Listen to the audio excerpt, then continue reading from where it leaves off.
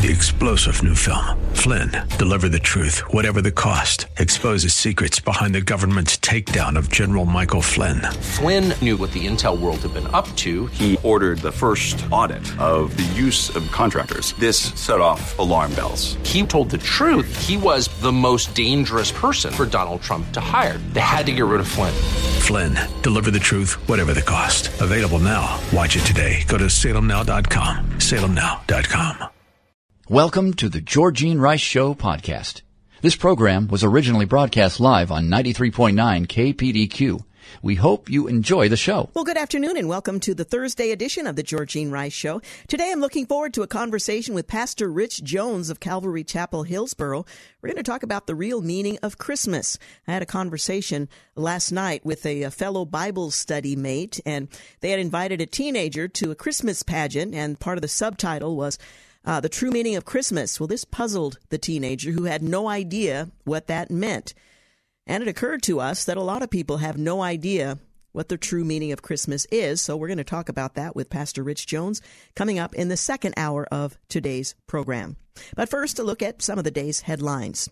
Well, the U.S. Justice Department filed a lawsuit on Wednesday against the state of Arizona and Governor Doug Ducey over the state's temporary border wall made of hundreds of double-stacked shipping containers.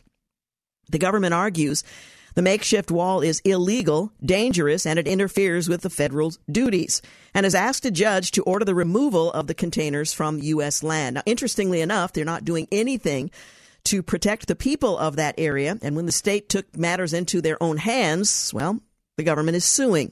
Well, the suit requests damages for the state's unlawful trespass and asks for a declaration that Arizona's use and occupancy of lands owned by the United States without the required permits or other authorization constitutes unlawful trespass. And this is a state trespassing on federal land to protect its people. The lawsuit was filed in U.S. District Court for Arizona on Wednesday on behalf of the U.S. Departments of Agriculture and Interior. The work on the container wall had paused in recent days in response to protests from environmental activists and objections by the federal government, according to the Associated Press. Federal agencies, including the Bureau of Reclamation and the U.S. Forest Service, previously told Arizona the construction on federal land was unlawful and must stop. In response, Governor Ducey sued federal officials in late October. The outgoing governor has argued the state holds sole or shared jurisdiction over the 60-foot wide strip along the state's remote eastern border with Mexico. He said the state has a constitutional right to protect residents from imminent danger of criminal and humanitarian crises. Arizona is going to do the job that Joe Biden refuses to do, Ducey went on to say, secure the border in any way we can. He said in announcing the lawsuit last month, we're not backing down, end quote. The Justice Department Office of Legislative Affairs said that the state's actions have substantially curtailed federal law enforcement personnel from freely accessing the border area, and Arizona's placement of armed guards on federal land risks putting federal law enforcement officials in danger. Arizona's actions have also stymied federal efforts to complete construction of border infrastructure projects in certain locations, the email adds, which is almost laughable. Environmentalists have warned the containers could harm natural water systems and endangered species, while Governor-elect Katie Hobbs, a Democrat, called the container a waste of resources and has suggested the containers could possibly be repurposed as affordable housing. Outgoing Governor Ducey's border wall project began this summer in Yuma, a popular crossing point where containers filled gaps in former President Donald Trump's border wall. Now crews have begun focusing on San Rafael Valley, an area of the border that does not see many border crossings, according to the Associated Press. Many? How many? Too many? That's a big question. Well, the initial project in Yuma cost about $6 million, required 11 days of work to erect 130 containers to secure about 3,800 feet. The new work, which will use up to 3,000 containers to secure 10 miles in the county, is costing about $95 million. The new wall has gaps of several hundred yards in some areas due to steep terrain. We'll continue to follow that story to see who wins in this legal and national tug of war. Accountability is coming. Republicans are vowing to probe Hunter Biden's Chinese business deals And Freedom in Education, a new truth-seeking university, raised $100 million to combat wokeness in higher education.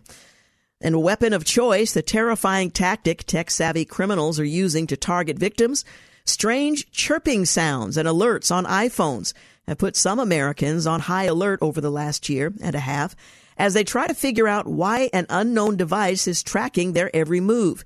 It's one of the latest crime trends that tech-savvy criminals are using to carry out car thefts and stalking, which has pushed police departments across the nation to warn residents to watch out for the new tactic. In a traditional stalking case, typically you have people who are making contact or unwanted contact with a victim repeatedly. That's what the Michigan Police Sergeant James Isaacs says. They're following them where they work, where they go to school, where they're going to eat, using the AirTag. This is an iPhone feature. The AirTag is just another way for them to do that in a more surreptitious way. Dearborn is among the slew of police departments that have warned the public since last year to be on high alert for criminals using Apple AirTags to steal or illegally follow people. Republican members of the House Intelligence Committee are alleging in a new release report that there are indications that COVID-19 could be tied to China's biological weapons research program and spilled over to the general human population during an incident at the Wuhan Institute of Virology. The information was released in a minority staff report by members of the House Permanent Select Committee on Intelligence on Wednesday night. Calling it weapons-grade lunacy, President Biden is being roasted for sending South Africa $8 billion to shut down coal plants. In the dark, an ex-Biden nuke official helped craft concerning school gender policy that leaves parents out. And decision nearing, TikTok continues to take the punches this week as several states implemented bans on the social media platform, and U.S. lawmakers joined together for a bipartisan proposal to stop the company from conducting business transactions anywhere in the country. The proposal was introduced by Republican Senator Marco Rubio, as fears surrounding TikTok suggest it is a Trojan horse of sorts being used to spy on Americans and censor content. Hey, you're listening to the Georgene Rice Show. Coming up in our second hour, a conversation with Pastor Rich Jones from Calvary Chapel, Hillsboro, on the true meaning of Christmas. You're listening to the Georgene Rice Show podcast. It's aired on 93.9 KPDQ. Hey, welcome back. You're listening to the Georgene Rice Show. Well, put on notice, Representative Jim Jordan is demanding high-tech records detailing collusion with the Biden administration to censor conservatives. And saying absurdity matters, comedians are defending classic comedies that likely wouldn't be made today. Well, pending job cuts, a video has emerged of Washington Post staffers' anger with the publisher for refusing to take questions after the announcement of their layoffs. A lesson learned, a mom from Berwick, Maine, is warning others to beware of a popular product after her infant accidentally swallowed a water bead, leading to nearly a month in the hospital and the need for 5 surgeries. Little Kennedy Mitchell, just 10 months old, swallowed the Chuckle and Roar brand water beads sometime in late October. Will Georgia fall for ranked choice voting? Well, following the Peach State's second consecutive Senate seat runoff election, Georgia Republican Secretary of State Brad Raffensperger offered some ideas to avoid having to hold future runoff elections. Georgia is one of only 2 states that require runoffs for both primary and general elections if a candidate fails to gain more than 50% of the vote. Hoping to mitigate the substantial cost of having to hold a runoff, Raffensperger proposed possible changes to Georgia's election law, including lowering the needed victory threshold to 45% of the vote or adopting the controversial ranked choice voting system. Well, advocates tout this system as effectively acting as an immediate runoff election because those who voted for a candidate who ended up in third place would have their second choice votes tallied and applied to either of the 2 leading candidates. One obvious problem with such a system is that it effectively gives extra votes to some voters while affording just one to those who vote for either of the top 2 candidates. In other words, despite the claims otherwise, it does not equate to a true runoff election. Furthermore, objection that a candidate should win with less than 50% of the vote is relevant only if there are only two individuals running. Since there are almost always several candidates running for the seat, the winning candidate gaining a plurality of the votes is less of a problem than giving some voters extra votes. Well, it's a deceptively unfair and unequal election system that should be rejected. Hopefully, Georgians don't buy the canard. We'll see. The Department of Energy's 9 million student loan correction letters. Well, last month, upwards of 9 million people received letters from the Department of Education with a subject line that erroneously claimed their application for student loan debt relief has been approved. Well, despite appellate courts putting a hold on the implementation of the president's executive order to cancel hundreds of billions of dollars in federal student loan, at least for those who took out the loan, but not for taxpayers who would be left with the bill, the Department of Education sent letters to inform borrowers that their requests for debt forgiveness had been received. Well, the department blamed the error on a vendor and is now sending out 9 million correction letters. After blaming the vendor, the department spokesperson asserted communicating clearly and accurately with borrowers is a top priority of the department. If the U.S. Supreme Court, which has taken up the case, sides with Biden, it will cost American taxpayers at least $240 billion over the next decade, and probably 2 or 3 times that much. Thus far, the Department of Education reports that it has approved 16 million out of 26 million applications for student debt cancellation. The American Academy of Pediatrics CEO is opposing parental rights. Recent comments made by the American Academy of Pediatrics CEO Mark Del Monte came to light that should send a chill down the spine of every parent. Speaking at a virtual child health advocacy forum hosted by the Oregon Pediatric Society this past April, Del Monte contended that parents' rights were dangerous to children.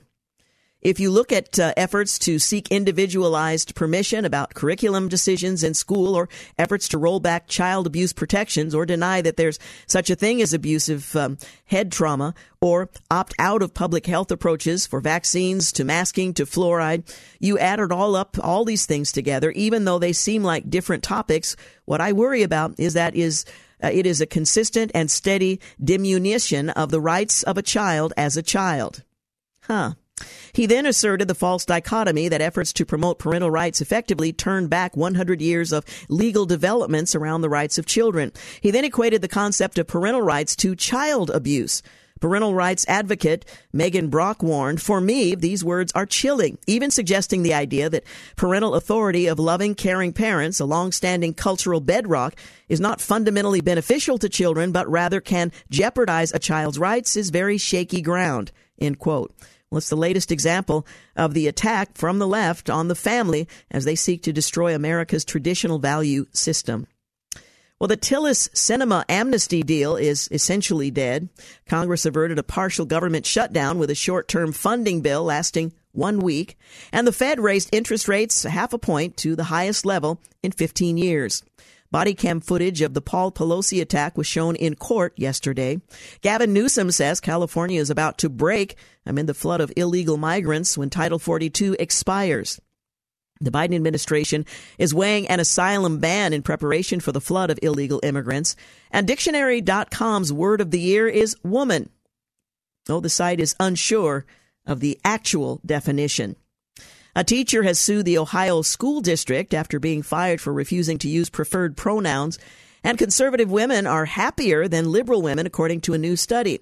According to Professor Bard Wilcox, conservative women enjoy a 15 percentage point advantage over liberal women in being completely satisfied with their lives. I always question these kinds of surveys, but I'm quoting. And in a moment of humor, government warns that with Elon owning Twitter, it will only control 97% of the media. Not quite as funny as I'd intended. Iran has been ousted from the UN's Women's Rights Council. I guess the bigger question is, how did they get on the council in the first place? It took them long enough. Bloomberg reports the United Nations 45-member commission on the status of women ejected Iran from the body in response to the country's deadly crackdown on nationwide anti-government protests. Some 29 countries voted in favor of a motion to remove Iran from the commission, while 8 countries, including China and Russia, voted against the move on Wednesday. Governor Newsom is urging President Biden to halt revocation of Title 42. It is about time he recognizes the problem at the border. Well, Town Hall reports that Governor Newsom is warning California that the state could break amid the president's decision to reverse Title 42, which allowed police and border officers to expedite the expulsion of illegal immigrants. Now, more correctly put, the court overturned it, but the administration has not sought to either pass a law or to do anything to address the fallout since that reversal was announced.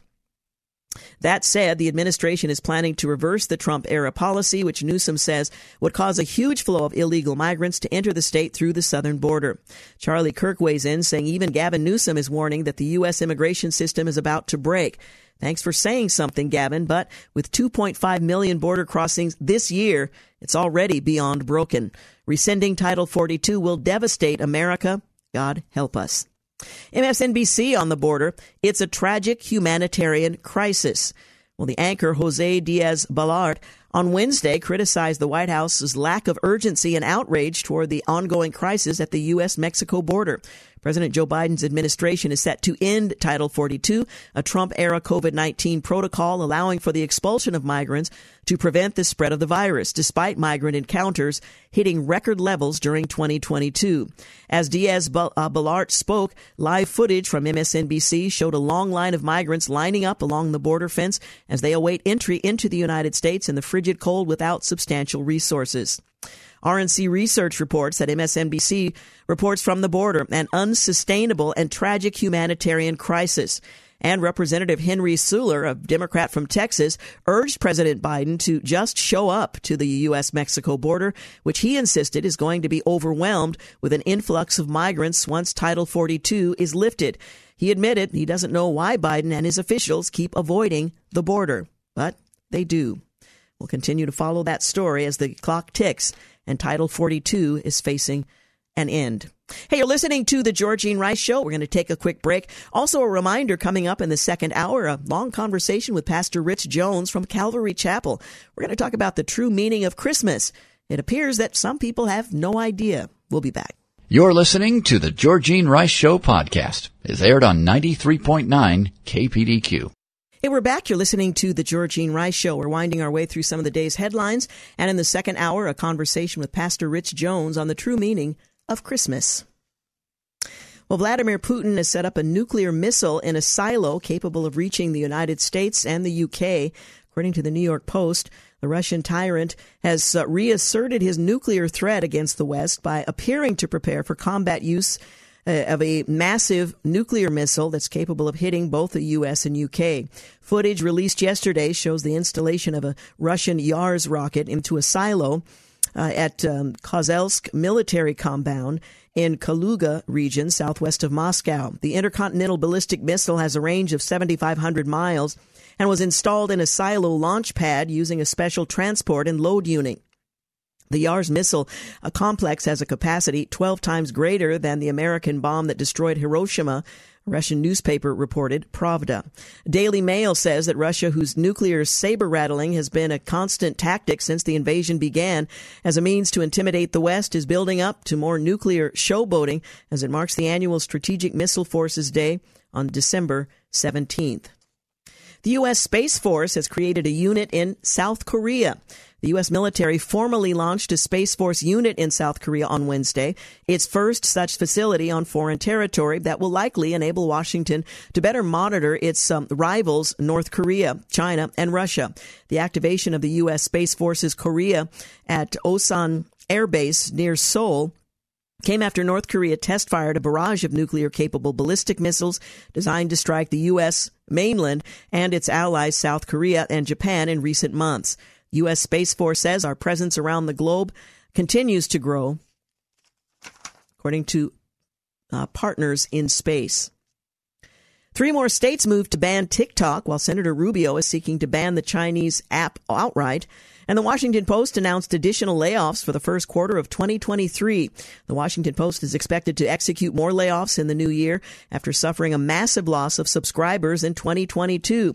The publisher announced the dismissals at a company town hall on Wednesday. The layoffs will happen in the first quarter of 23 and will make up a single-digit percentage of the current staff, Ryan said, without specifying the number of employees who would be terminated. Peru declared a state of emergency due to violent protests there.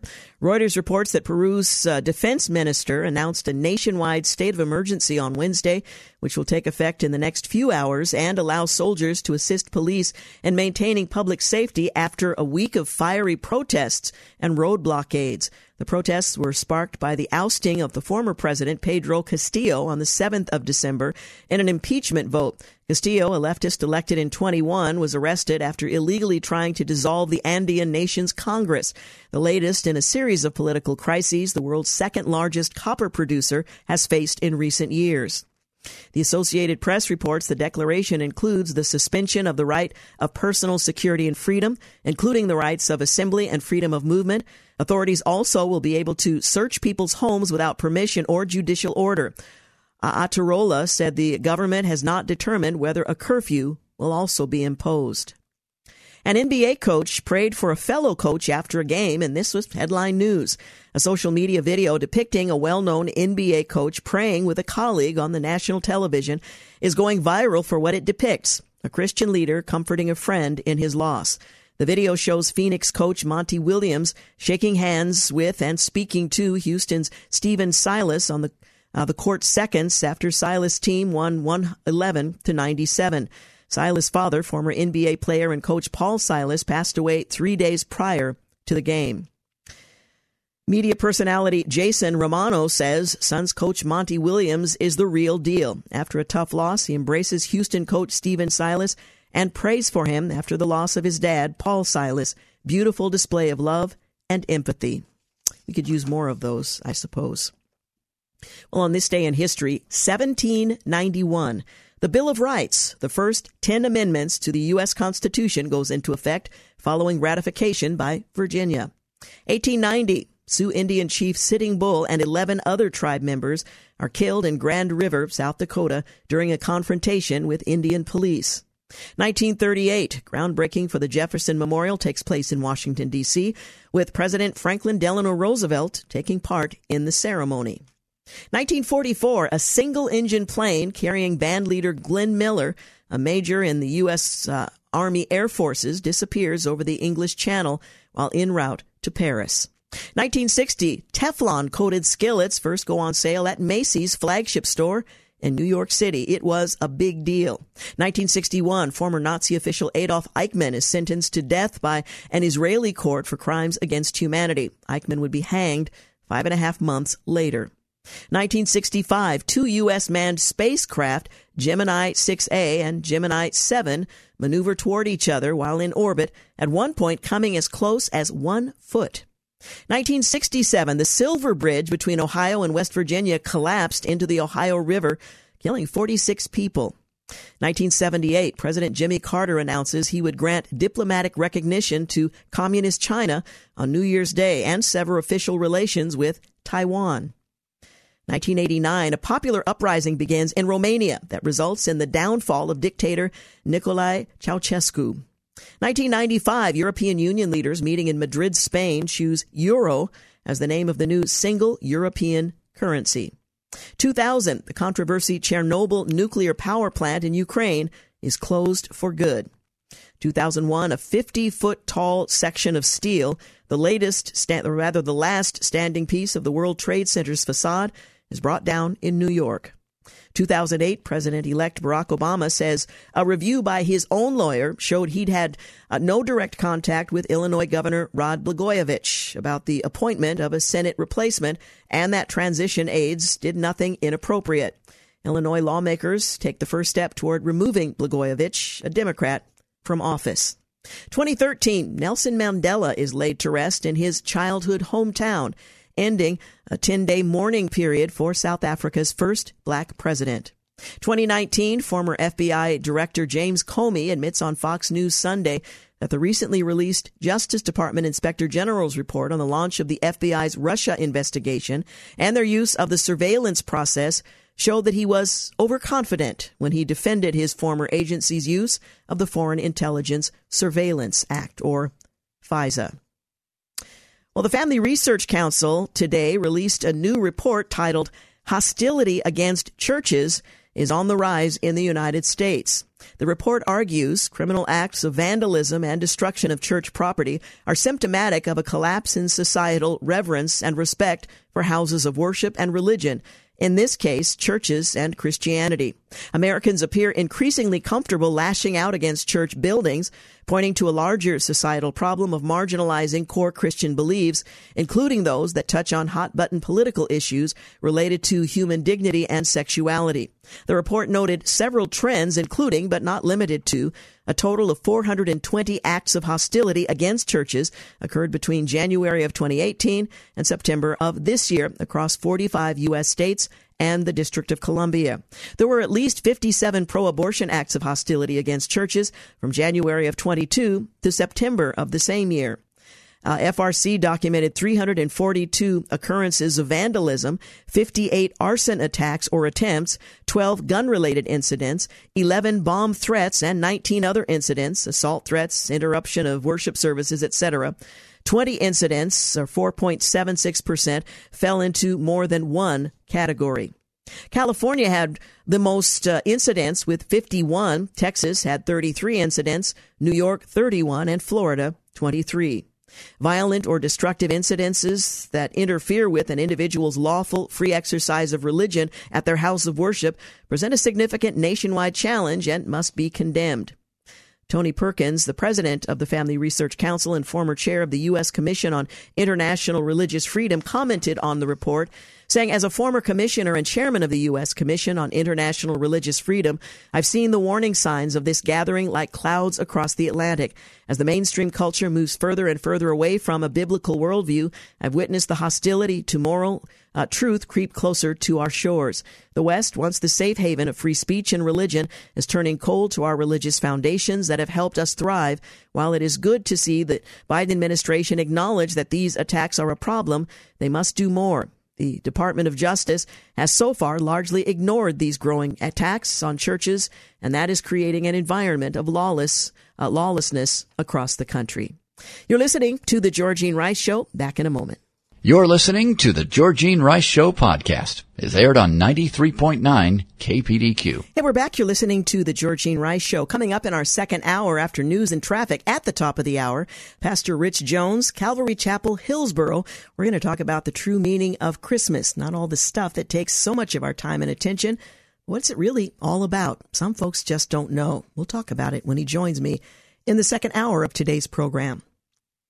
Well, scrolling through Amazon, to find the perfect Christmas gift for your niece, did you know that the moment you click buy on that doll, you can support a charity of your choice with some of the proceeds of every purchase? Well, of course, Amazon won't let you support just any cause. Your shopping can't help violent supremacists like the Ku Klux Klan or anti-Semitic groups like the Nation of Islam or supporters of that notoriously evil cause, religious liberty. What? Wait. Well, take the Alliance Defending Freedom, for example. ADF, one of the premier legal nonprofits in the United States, which has won several cases at the Supreme Court in recent years, has been excluded from Amazon's charity service, Amazon Smile. Meanwhile, the notorious scandal-plagued Southern Poverty Law Center, the organization that got ADF blacklisted in the first place, is more than happy to tell supporters that they can help with their fundraising without directly sending to SPLC themselves. Did you know there's an easy way to support the SPLC at no cost to you while shopping with Amazon? The SPLC sent in an email. Amazon donates a percentage of every purchase made through smileamazon.com. Well, if you plan on shopping with Amazon this holiday season, take advantage of this opportunity to support our work for justice, equity, and human rights every time you make a purchase. The organization even included 2 graphics to help supporters use Amazon Smile to donate to that particular organization. Well, the sad news is they've excluded many organizations that would certainly be worthy of broad public support. Amazon systematically excludes many conservative or Christian organizations from the kind of Christmas cheer that comes from knowing that every purchase helps a good cause of their choice. Thanks to Amazon's decision to exclude organizations that the SPLC brands hate groups like the Family Research Council, those who support religious liberty can't help ADF with their doll or other purchases. As explained in the book My Hate Pay, the corruption of the Southern Poverty Law Center, the SPLC took the program it used to bankrupt organizations associated with the Ku Klux Klan and weaponized it against conservative groups, particularly in order to scare donors into ponying up cash and partially to silence the ideological opponent. Well, the SPLC places ADF and other conservative organizations such as Family Research Council, the American Family Association, the Pacific Justice Institute, the American Freedom Law Center on a hate map along with the Ku Klux Klan. Critics across the political spectrum have voiced opposition and alarm to the idea that a mainstream legal nonprofit like ADF has found itself on that list. It makes no sense. Nadine Strawson, who's a former president of the American Civil Liberties Union, publicly dissented from the hate group accusation against ADF, saying that such a claim suppresses conversations we need to have and voices that should be heard, end quote. Michael Weinstein, founder and president of the secularist group Military Religious Freedom Foundation, rejected ADF's policy positions, but affirmed the group's integrity, compassion, character, empathy, honor, and concern for their fellow humans. Former employees have also condemned the SPLC's hate group accusations, but sadly to no avail. Well, Amazon, under current CEO Andy Jassy, didn't respond to request for comment about whether the company would reconsider using the hate group list put together by the Southern Poverty Law Center to exclude charities from the Amazon Smile. The Ruth Institute, an interfaith coalition aimed at helping survivors of the sexual revolution, applied to join Amazon Smile back in 2016.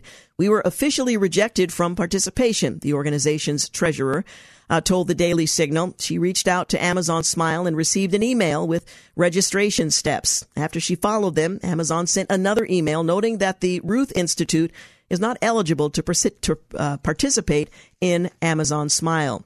We rely on the Southern Poverty Law Center to determine which charities are in certain ineligible categories. The follow-up email states, you have been excluded from the Amazon Smile program because SPLC lists the Ruth Institute as an ineligible category.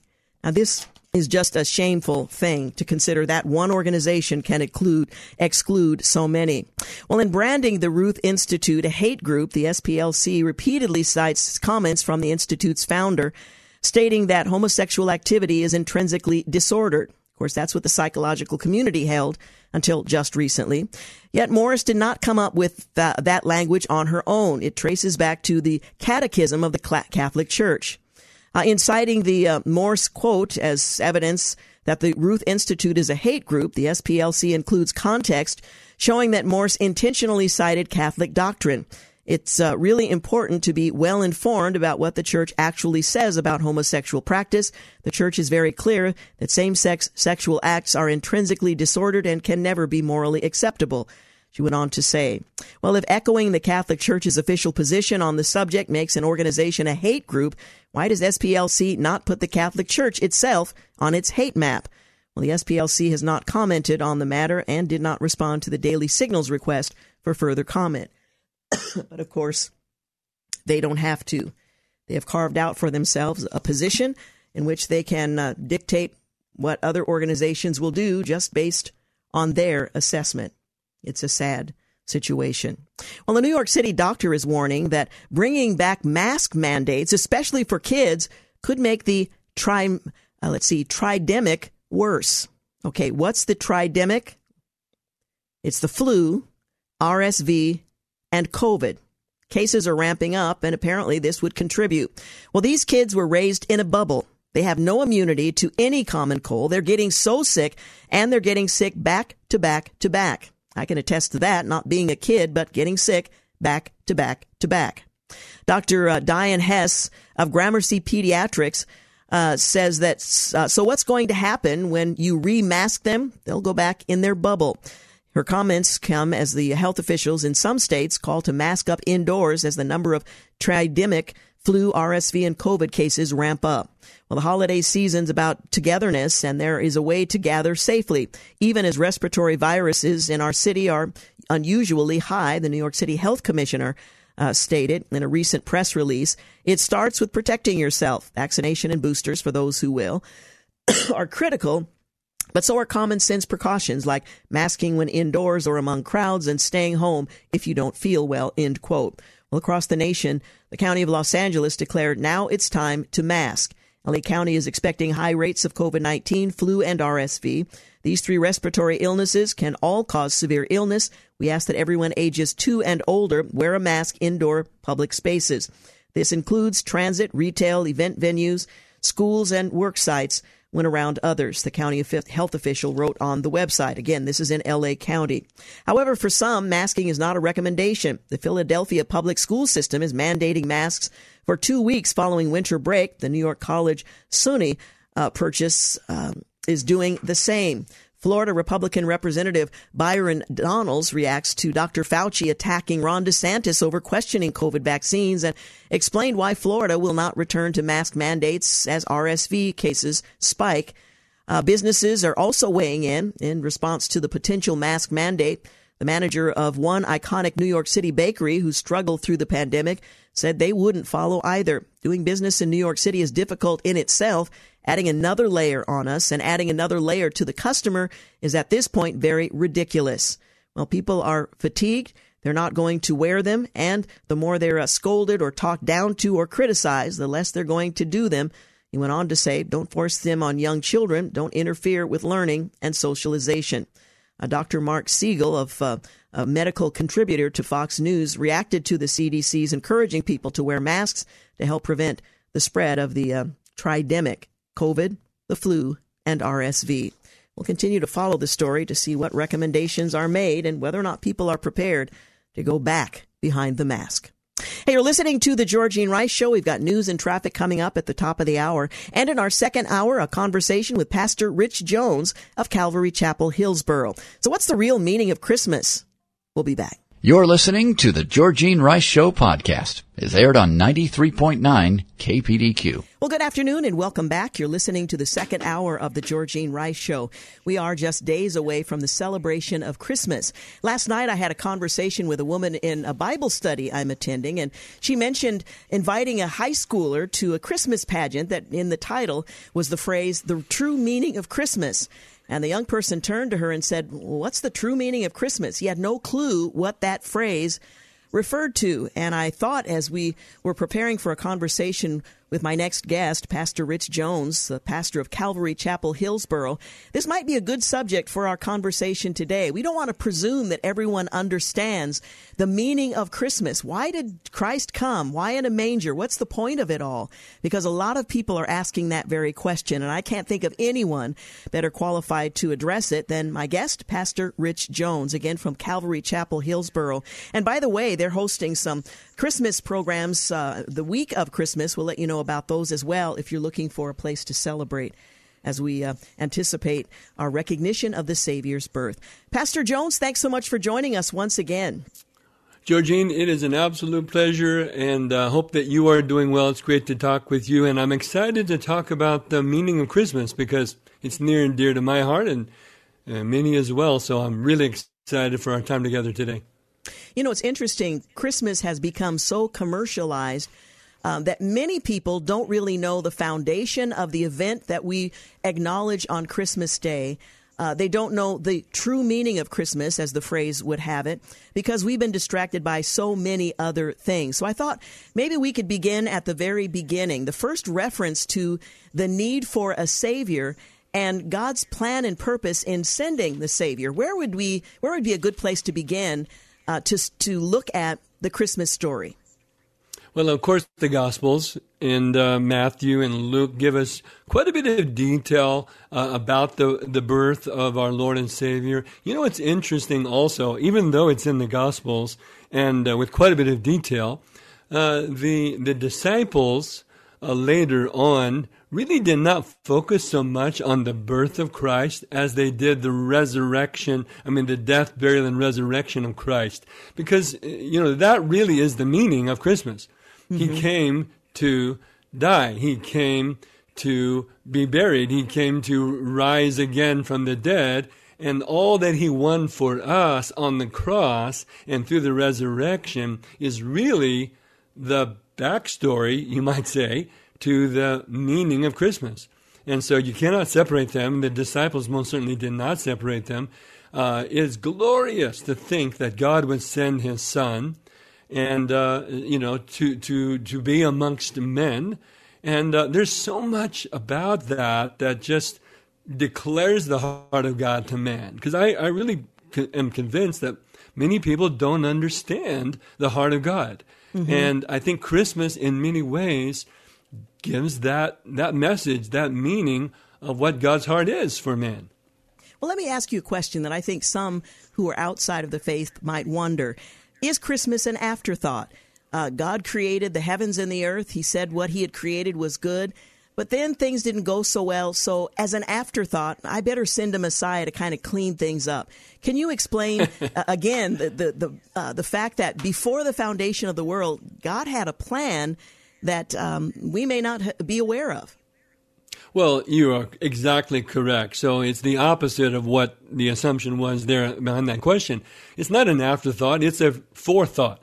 In other words, God saw the problem, and that's sin, right? Man's sin have created a separation, and that chasm is great. You think about the holiness of God, and the holiness of God is so amazing to ponder, and then you contrast that to the sin of man, and the contrast between them is so stark. So how is there any hope at all for sinners to have a relationship with a holy and righteous God like that? That's the dilemma. That's the dilemma of man. And that's the dilemma of the ages. How is it possible for sinners to have a relationship to a holy, righteous God? How does that happen? Well, the answer is through his Son. God sent his Son with a purpose, and that purpose is to seek and to save that which was lost. And he's talking about sinners, right? He sent his Son to go and find sinners, and once he finds those sinners, is to reconcile those sinners to himself. That's the mission, and that's the message of Christmas. That's the real meaning of Christmas right there. The fact that Jesus was born in the condition of a poor family in a manger and poverty and amongst shepherds that are considered the low of society, all of that shouts the message of the Christmas good news, that God loves the world.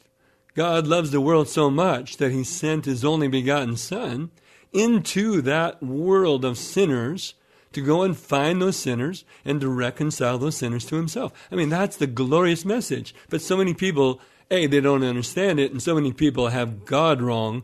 If I could be so bold, many people have God wrong. They just think the wrong thoughts. Yeah, and in fact, I want to address that because you described God as being holy, which is another way of referring to him as perfect, and sinners, all of us have fallen short.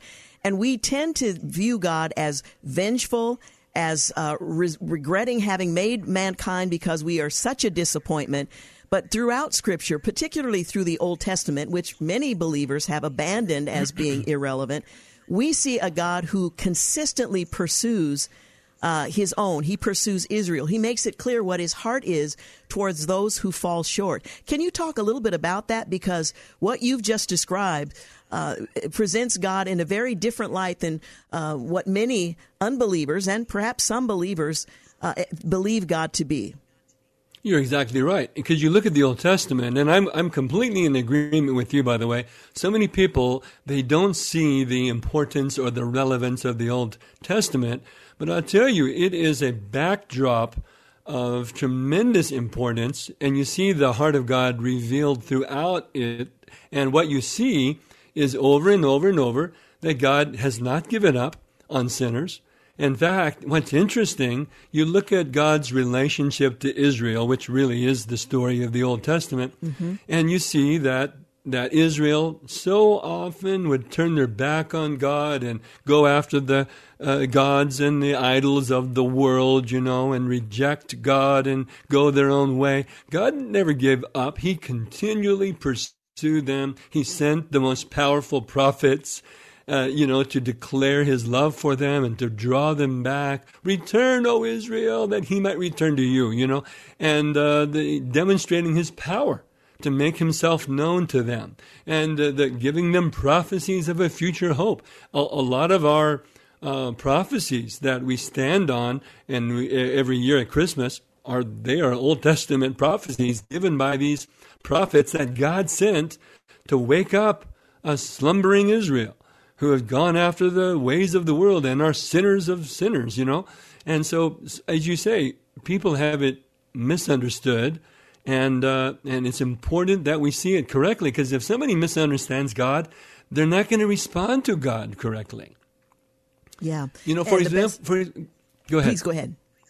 Well, I'm just thinking, so many people, they think that God is angry. I think you mentioned that before, that, God is holy, God is righteous, and he sees sinners in all of their sin, and he's offended by the sin, which, okay, we can understand how offensive sin is, and we think that because that sin is offensive, we think that the sinner is offensive.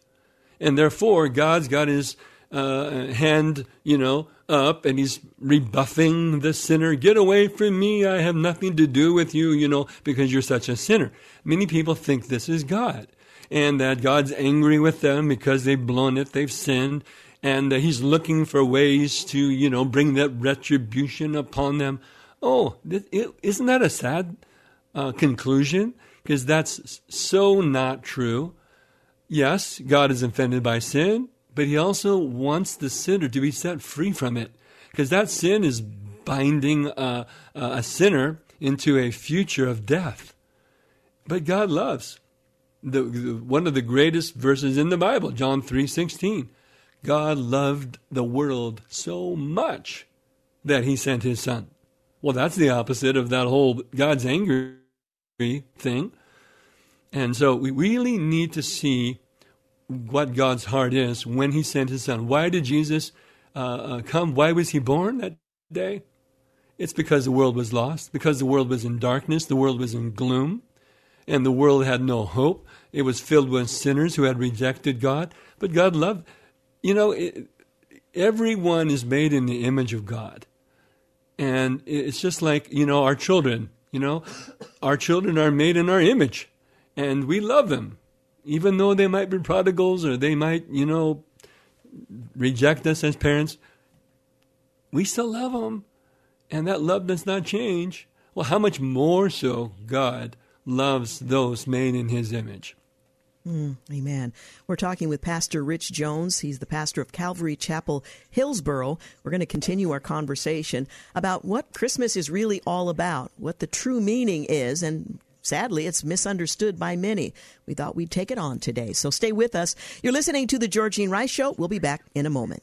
You're listening to The Georgene Rice Show podcast. It's aired on 93.9 KPDQ. Hey, welcome back. You're listening to The Georgene Rice Show. I'm continuing my conversation with Pastor Rich Jones from Calvary Chapel, Hillsboro.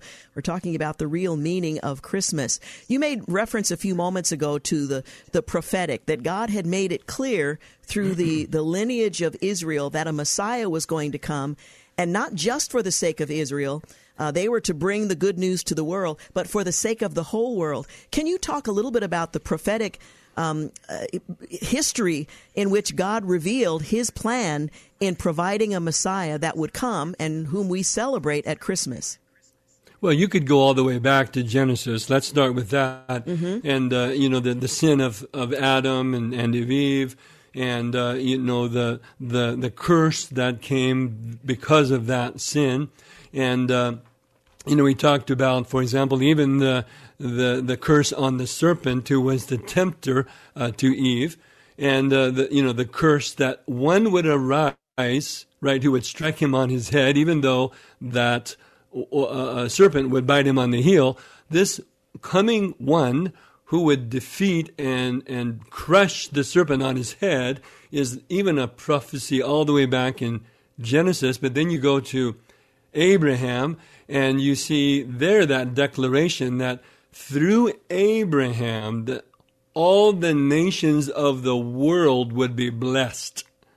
Well, we're speaking right there of the Messiah who would come forth from the seed of Abraham.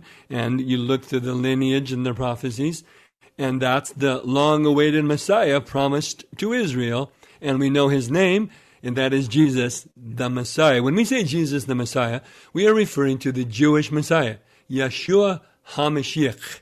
Jesus is the Jewish Messiah, who is the long-awaited one, who will fulfill all of those prophecies. And in fact, then, I mentioned Genesis, I mentioned Abraham, and that's Genesis 12. But then also you go into some of the prophecies of Isaiah, and in fact, the scriptures that we love at Christmas, oftentimes, most of them come from Isaiah 7 and 9, but I particularly like to focus on Isaiah 9, because the backdrop is the Israelites who have turned their back on God and have gone to the way of the idols of the world. And the result of this, the consequence of this, God says, will be devastation. I mean, armies from the north will come and will devastate. And there will be such gloom and darkness and suffering. Well, it's a picture of mankind in its entirety rejecting God. But then he gives this hope. And if you don't mind, I'd like to just read Isaiah 9, that part of it. Because he says, after speaking of that gloom and that darkness and the consequence of sin, he then declares and says, this is chapter 9 of Isaiah, there will be no more gloom for her who was in anguish. In earlier times, he treated the land of Zebulun and Naphtali with contempt. He's talking about there in the north, where they had rejected God, and they were going to suffer the results of all of that. But later on, he says, later on. Now, that's prophetic. He means in the latter days, when the Messiah would come, he will make that, where it was gloom and darkness, he will make it glorious. By the way of the sea, on the other side of the Jordan, Galilee of the Gentiles, the people who walk in darkness will see a great light.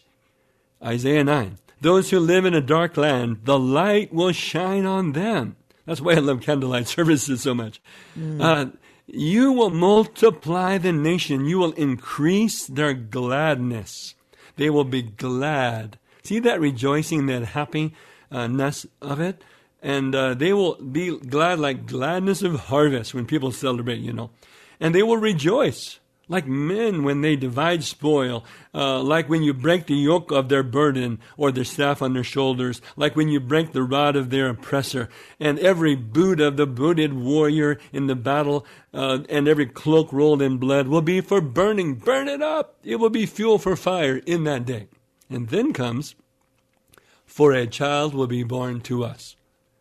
A son will be given to us, and the government will rest on his shoulders, and his name will be called Wonderful Counselor, Mighty God, Eternal Father, Prince of Peace.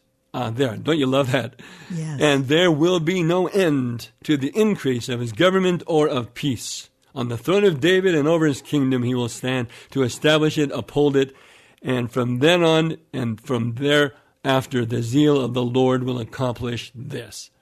Oh, is that not powerful? That's God's answer to the gloom and the darkness and the sin and the trouble of the world. That's the true meaning of Christmas.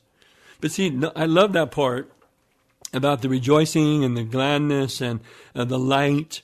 See, that's the Christmas, right? There's Christmas carols, and there's the lights, and the rejoicing and the singing. See, all of that is a taste of it. Like, we want a taste of heaven, and the joy of Christmas is that, just a little taste of that prophetic fulfillment, that when the Messiah comes, he will be all of these things. He will be that joy. He will be that light, that rejoicing. Sinners get to rejoice.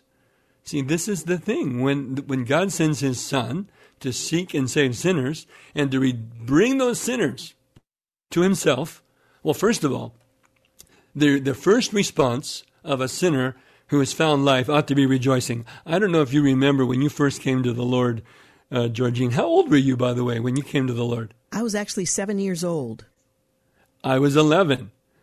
And see, early days, we heard the gospel, right? Yes. And I was in church. I remember the pastor had given the invitation. In fact, I remember the song they were singing. It's the old hymn, "Just As I Am." Do you remember that? I old do. Hymn? I think it had like 47 verses or something like that. At least. And the pastor would, give an invitation between every verse, and man, it just drew me. I gave my life to the Lord, but my first response was joy, overwhelming joy. And I was a young man, and someone gave me a Bible. I was reading it on the bus. Overwhelming joy. That's the first response. And, for those who are listening to this, maybe you remember that first moment when you accepted the Lord and the joy and the zeal and the, light has shined in the darkness. A sinner has been reconciled to God. Well, that's a reason to rejoice. But here's my point. God's not finished. That's not the end of the rejoicing. And in fact, God is just beginning to do something beautiful. Yes. In the life of that sinner. And I don't know how much time we have. Please go ahead. I want to talk about the work of God when he takes a sinner. 'Cause to me, you want to talk about the real meaning of Christmas? See, the real meaning of Christmas, we love the presents, we love the tree, we love the lights, we love all of that. But there's such a deeper meaning. And it's all about relationship. Relationship from a sinner to God.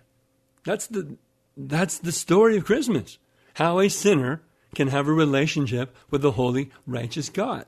He made it possible because he sent his son not only to seek and to save, right, but to reconcile through his blood on the cross. So not only was he born into darkness, but he came to die for that darkness. He came to die for that sin. And we cannot miss the meaning of Christmas by missing that great point. He came to die. But he didn't stay in the grave. Go ahead. Yeah, I was just thinking about when I first came to faith in Christ. I share your testimony of joy. I was just a little girl, but I recognized at that moment that the God of the universe had given his full attention to my profession of faith, my confession of my need for a Savior. And that joy was the first experience I had as a follower of Jesus. And we want to continue this conversation, but I do need to take a quick break. Again, we're talking with Pastor Rich Jones, and we're just talking about what the real meaning of Christmas is. So many people celebrate the occasion without any idea of what it's all about. So we thought we'd just talk about it.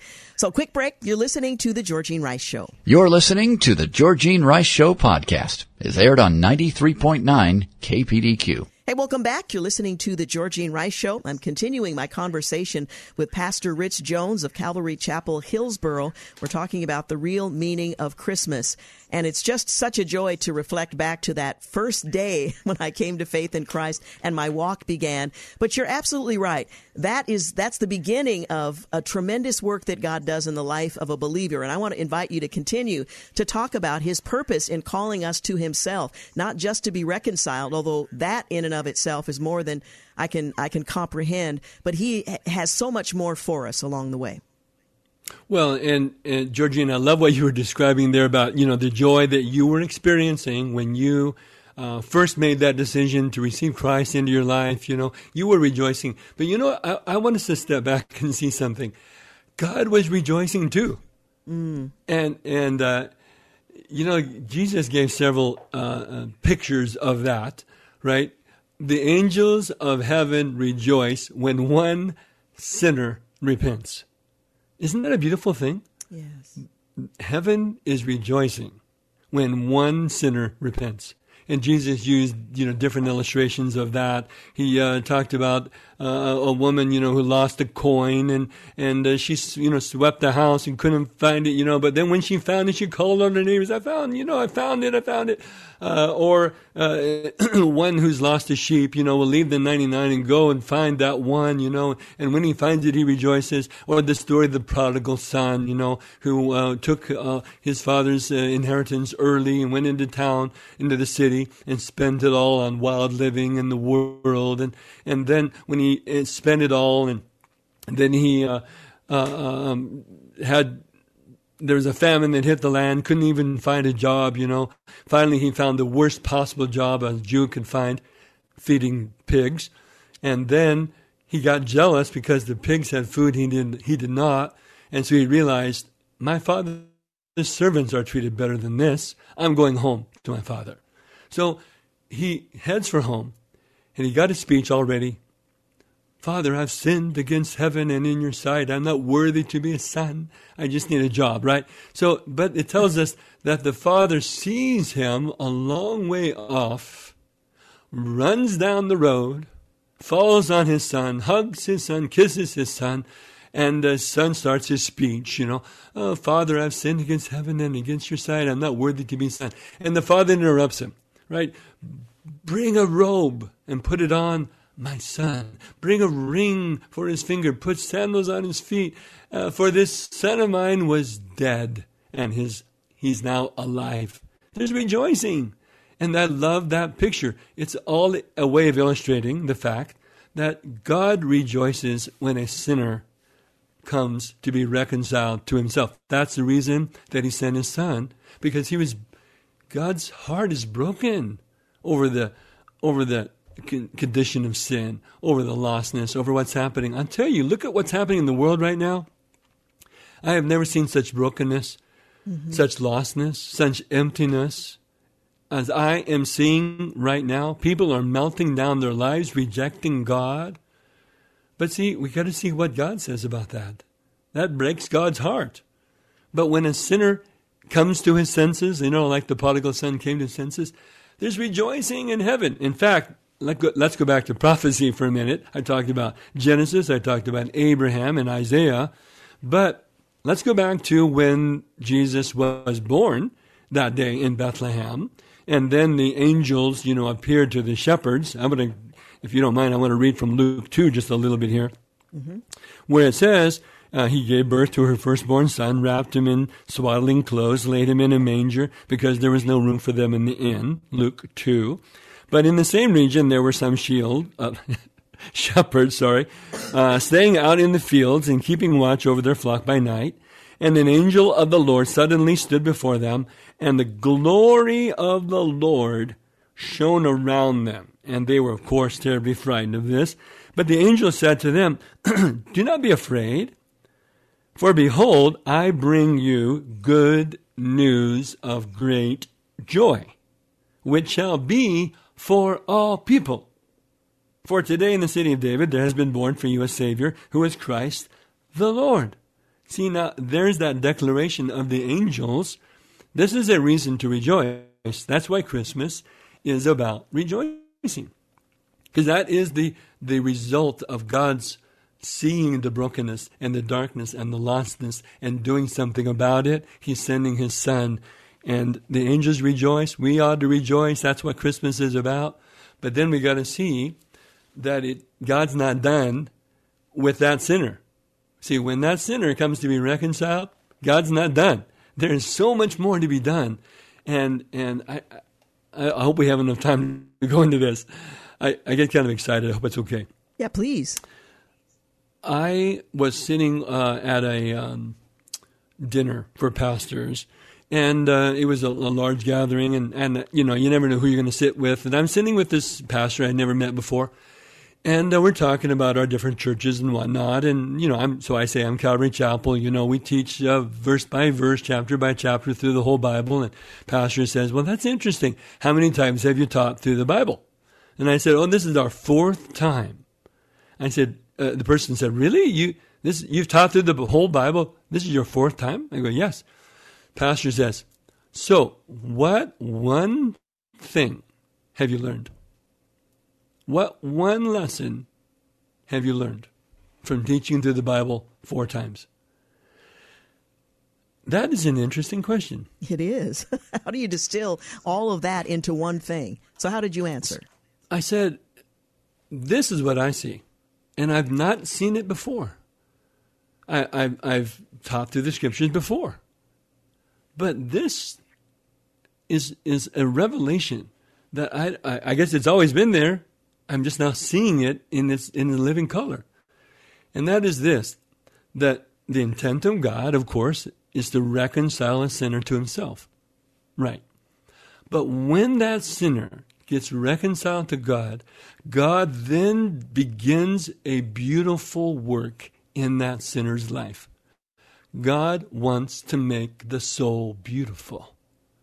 That is the transforming, powerful work that God wants to do to make the soul of a sinner beautiful. Now, so the pastor heard that and says, break that down. What does that mean? I said, well, consider. Let's look at the fruit of the Spirit. This is the result of the Holy Spirit in your life. Isn't that the fruit of the Spirit? Correct. Well, the fruit of the Spirit, and he's speaking of here of Galatians 5, the fruit of the Spirit is love. The result of God in your life is love. Is that not beautiful? Yes. The result of God in your life is joy. Joy. The joy of the Lord. Isn't that beautiful? Peace. Peace I give to you, not as the world gives. Jesus said, it's a peace that passes all comprehension. Such is the peace that I give to you. Isn't that beautiful on the soul? Mm-hmm. That which God wants to do is beautiful. For example, when Moses, you remember the scene when Moses was on the mountain with God, those 40 days? He was in the presence of God, so much so that the glory on his presence was so abundant that there was an actual physical radiance on Moses, right? Now, imagine the scene. Later on, Moses is interceding for Israel because Israel had, done wrongly and sinned. And so Moses is interceding. Now, while he's interceding, he says, can I ask something for me? Personal, just for me. And so he says, show me your glory. I found that fascinating. So Moses, when he had the opportunity to ask for something for himself, what did he ask for? Glory. Show me your glory. Well, wait, Moses had seen more of God's glory than any living human. Why did he ask for more? Because he knew it was beautiful on the soul. God's glory is beautiful on the soul. And he wanted more of it. Show me your glory. That's a beautiful thing. So then it says, Paul mentions this in the 2 Corinthians 3, that the glory in the soul of the believer is actually a greater glory than that which was on Moses. That's what I want to talk about. Well, we're going to take a quick break, and we will continue our conversation. Again, we're talking with Pastor Rich Jones, Calvary Chapel, Hillsboro. What's the real meaning of Christmas, and why do we rejoice? Why do we celebrate? Stay with us. You're listening to The Georgene Rice Show. You're listening to The Georgene Rice Show podcast. It's aired on 93.9 KPDQ. Hey, welcome back. You're listening to The Georgene Rice Show. We're talking with Pastor Rich Jones of Calvary Chapel, Hillsboro. We're talking about the true meaning of Christmas and what we derive from the tremendous gift that God has given us in his Son, whose birth we celebrate in this season. Now, I hated to interrupt you because there's so much of the beauty of what God has done for us and what you're explaining, and I think it's helpful for us to reflect on not just this singular event, which in and of itself is quite amazing when you consider the incarnation, God becoming man, but continue to talk a bit about how we benefit and the beauty of what God has done for us through his Son. Yeah, because I think that is, you want to talk about the real meaning of Christmas? Mm-hmm. It's the relationship that God wants to have with man, with sinners. He sees the brokenness, he sees the sin, and he knows that the end result of that is devastation and death. And he loves the sinner, and he wants to save that sinner from that death. So he sent his Son, Jesus, to be born that day in Bethlehem in a manger, in all the humility of sin, really, of our nature, and to reconcile that sinner to himself.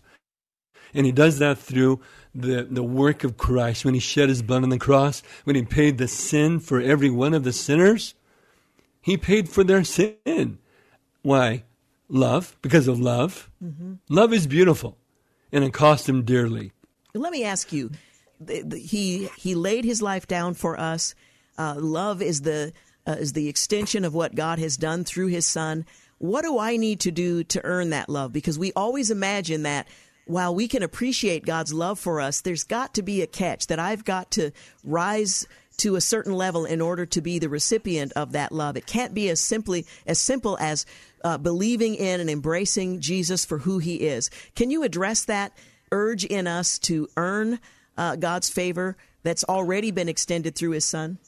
Well, absolutely, because, you're right. A lot of people have that conclusion, but you might compare it to this. What does my child need to do to earn my love? They don't need to earn my love. They don't have to mow the lawn to get me to love them. I didn't have children so that they might mow my lawn, although I'll admit it is a nice benefit. But my point is, they don't have to earn my love. They were born in my love.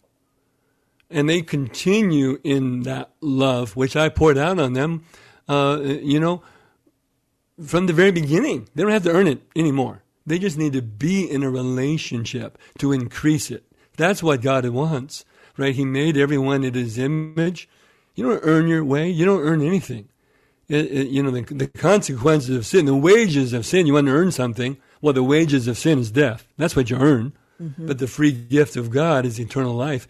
Why does he give a gift like that? Because he loves so much.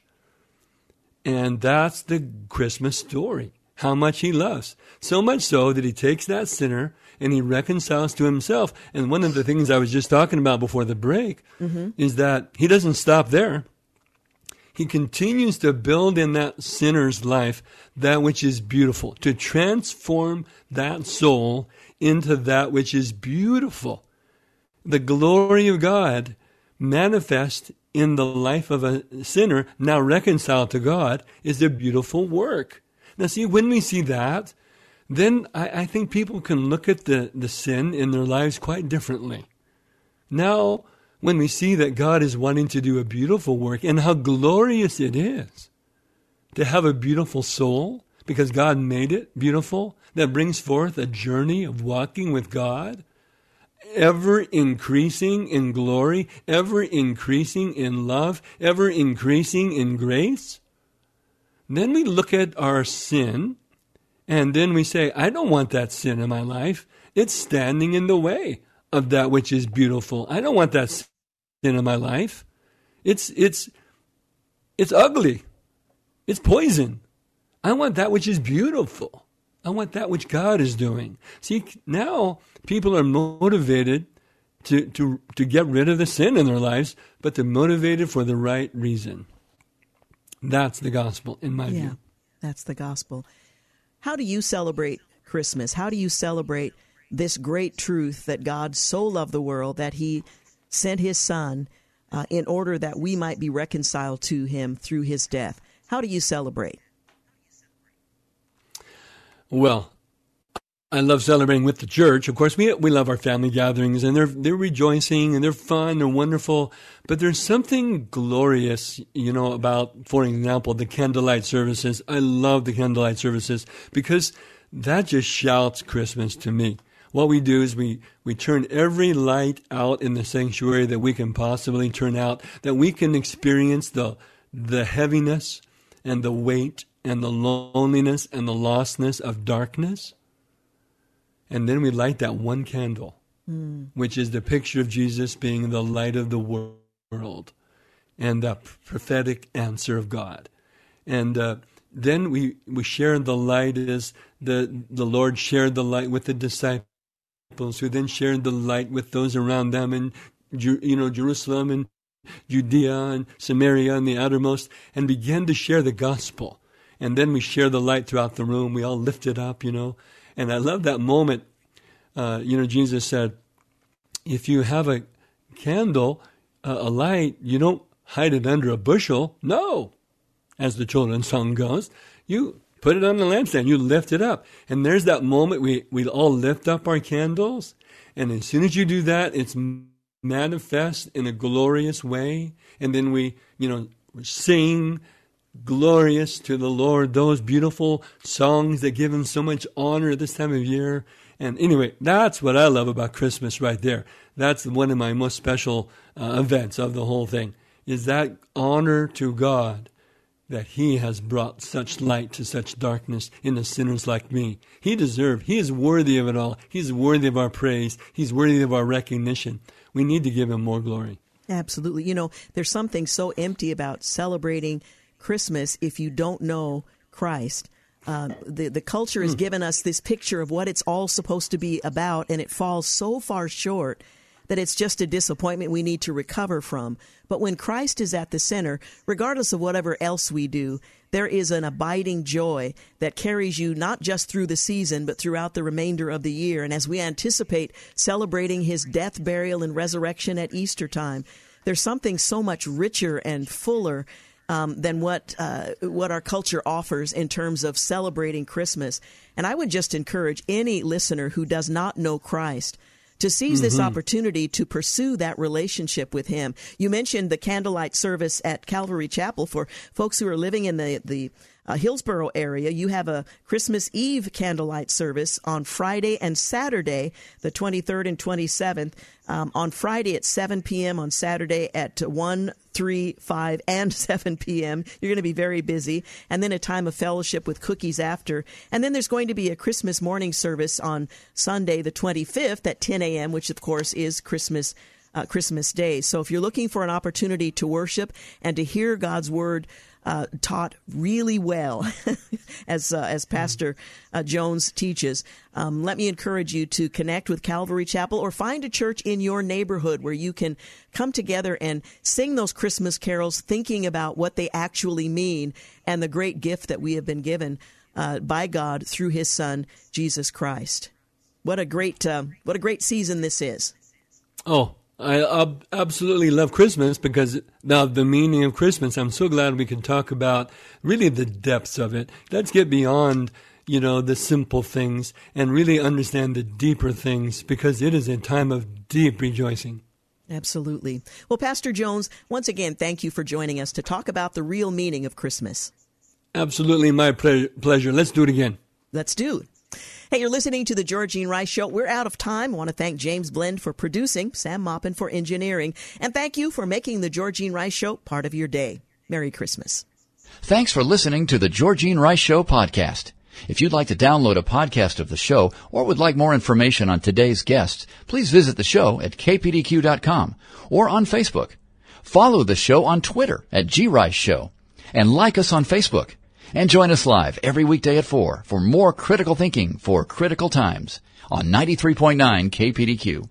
3-star General Michael J. Flynn, head of the Pentagon Intelligence Agency, knew all the government's dirty secrets. He was one of the most respected generals in the military. Flynn knew what the intel world had been up to. He understood its funding. He ordered the first audit of the use of contractors. This set off alarm bells. The explosive new documentary, Flynn, Deliver the Truth, Whatever the Cost, uncovers the facts behind this scandal. Flynn told the truth. He was the most dangerous person for Donald Trump to hire. I find out the worst enemy that I'm going to face in my life is right here in America. They took my assessment and they wanted me to change it. And I was like, I'm not changing it. They had to get rid of Flynn. With in-depth interviews, archival footage, and never-before-seen personal records of the man behind the headlines. I just felt like I was drowning. Flynn, Deliver the Truth, Whatever the Cost. Available now. Watch it today. Go to salemnow.com. salemnow.com.